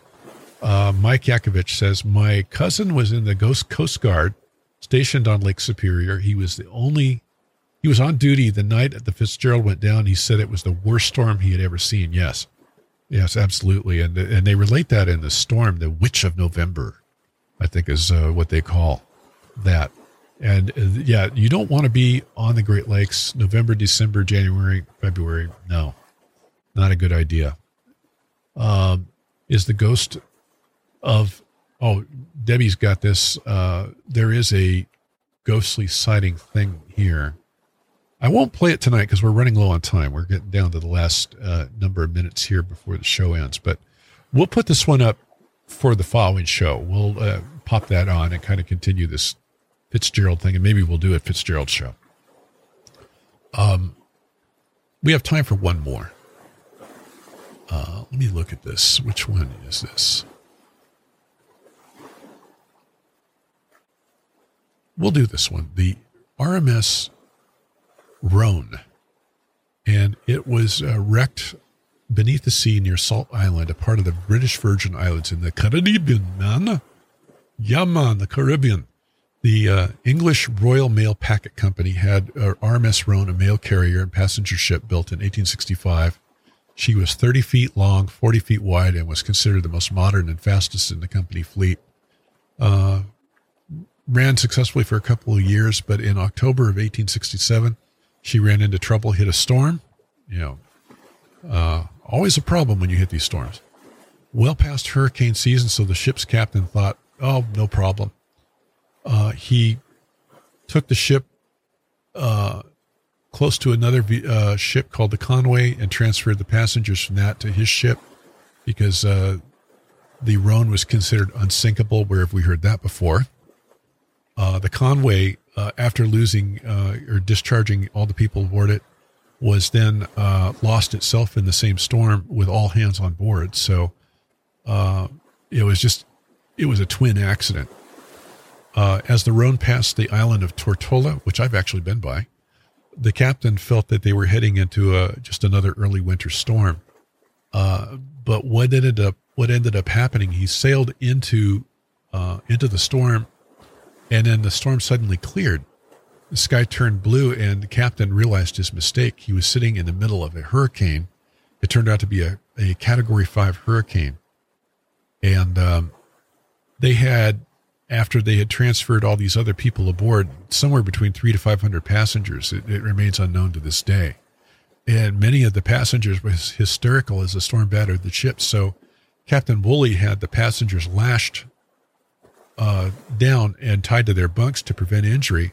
And this turned out to be a very bad decision because the anchor snapped in the height of the storm, and it ended up, they were hit by a giant wave.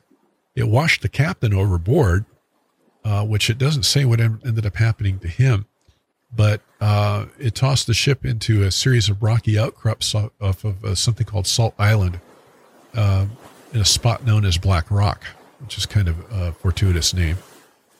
And the ship was smashed into the rocks. The water rushed into a big hole through the side of the ship and hit the boiler, and the boiler blew up, and it ripped the ship completely in two. And the stern of the ship, where most of the passengers were lashed to their bunks and beds, sank quickly. The back end sank upright, and only 4 people were able to climb the mast masts and get above the water and await rescue.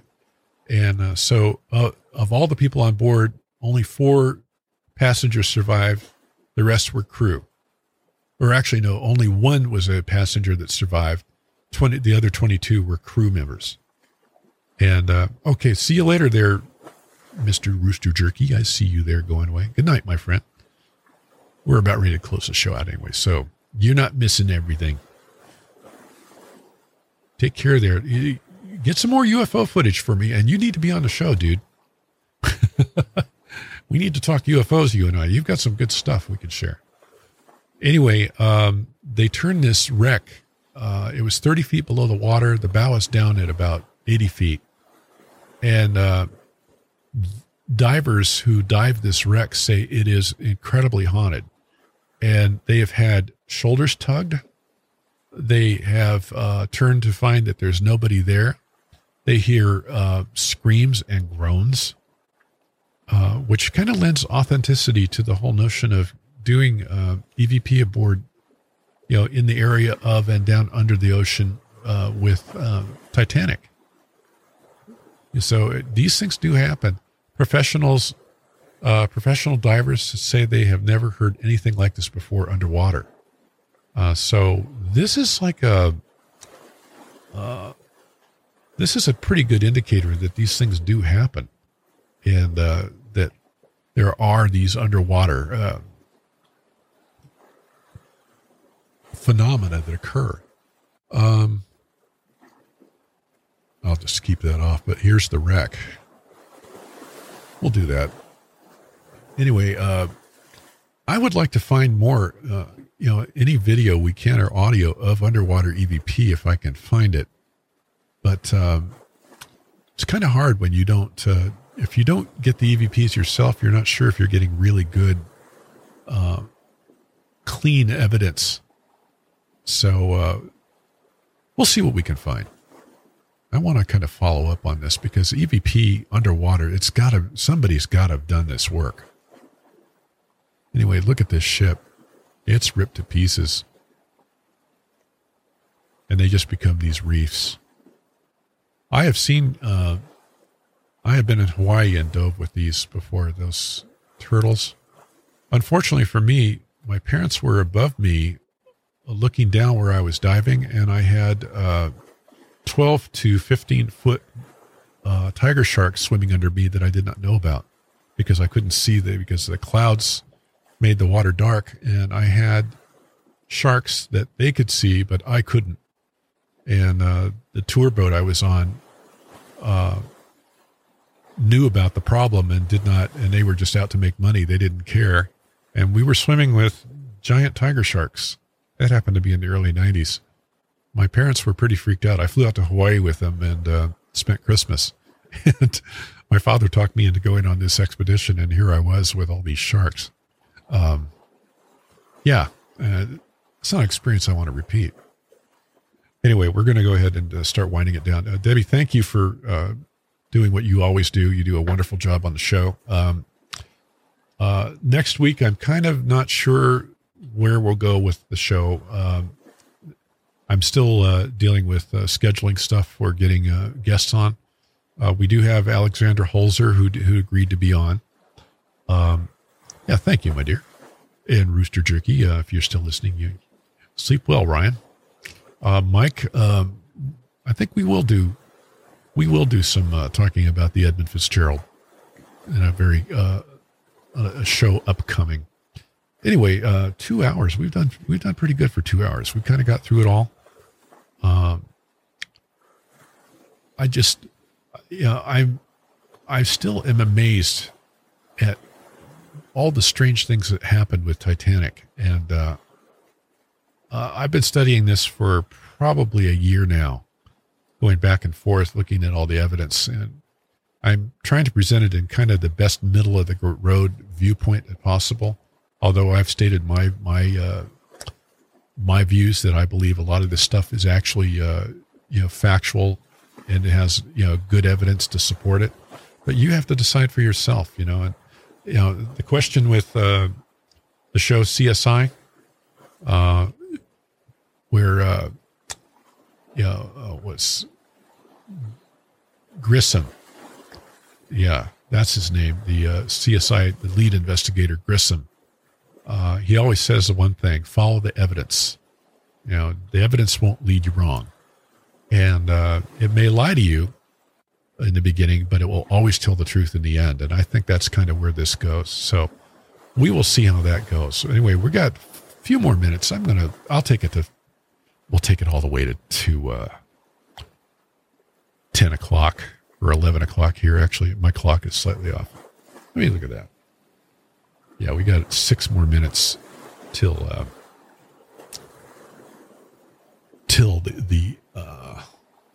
hour turns. Trying to think of a show we can do that something unique. I love the idea of that Edmund Fitzgerald thing. I mean, Debbie, you found the one ghost sighting. I think we could probably scare up some more. I like the idea of another ship show. Hey, Mike. Yeah, thank you. Did you learn quite a bit that you didn't know about Titanic from this? Because, I mean, I've really done the research on this. It's been something I've really paid attention to with regard to all these strange things. So, yeah. Give me a thumbs up. Yes, you learned, or thumbs down. More to do. Yeah, but yeah, it just amazes me what human beings will do to each other in the name of power. Okay, you good. You did. If you said no, I would have went, well, I'll just do another show. See, I pulled you in. I was like casting out there, man. But it is interesting what the things that people will do for power and money and influence. And they almost always end up in things like this. They're just tragic for everybody involved. Nothing good comes of this kind of stuff. So it's now this just story that I look at it, and there are all these spirits that are still around reminding us of what happened to them, and they're not going away. They're not earthbound for the most part, from what I can tell, but they come back and visit. And that's something I'm paying attention to in my book. We're talking about visitations from spirits that have fully crossed over, and EVPs from them and things like that. But these spirits of Titanic, they're very special people. There's also a club I didn't mention of the people who were the Just Mystic Club. A lot of people have never heard of this. The Just Mystic Club is the people who missed Titanic or canceled at the last minute and survived it. And so there was a whole special group of people who were almost Titanic victims that actually formed their own groups and would chat and talk and do their thing. So this is the kind of stuff that happens with these things. I think it's interesting. Anyway, we're going to go ahead and wind it down. We got a couple minutes left. Yeah, I'm thinking seriously about doing an Edmund Fitzgerald show either next week or the week after. We'll work the scheduling. I'll see if I can get a guest on for next week, and we'll figure it out. So just take it from there. I'm kind of we're playing it by ear right now, because getting guests with all this strangeness going on out there in the world, it's proving to be interesting. Anyway, but I definitely have people lined up, and we're getting there. But getting the dates to line up is always the fun part. Anyway, we're going to go ahead and wind it down. I'm going to bring the music up. And here we go. All right, now I can do it. Got to hit the right controls. Anyway, we're going to go ahead and wind it down tonight. Thank you guys for tuning in.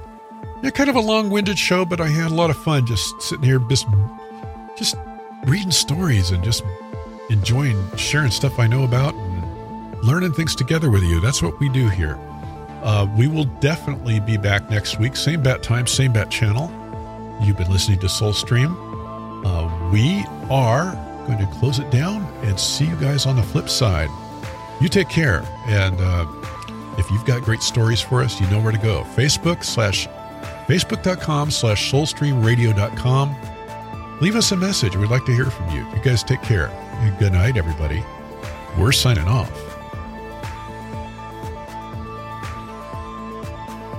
There go the little alien guys and my astronaut friend.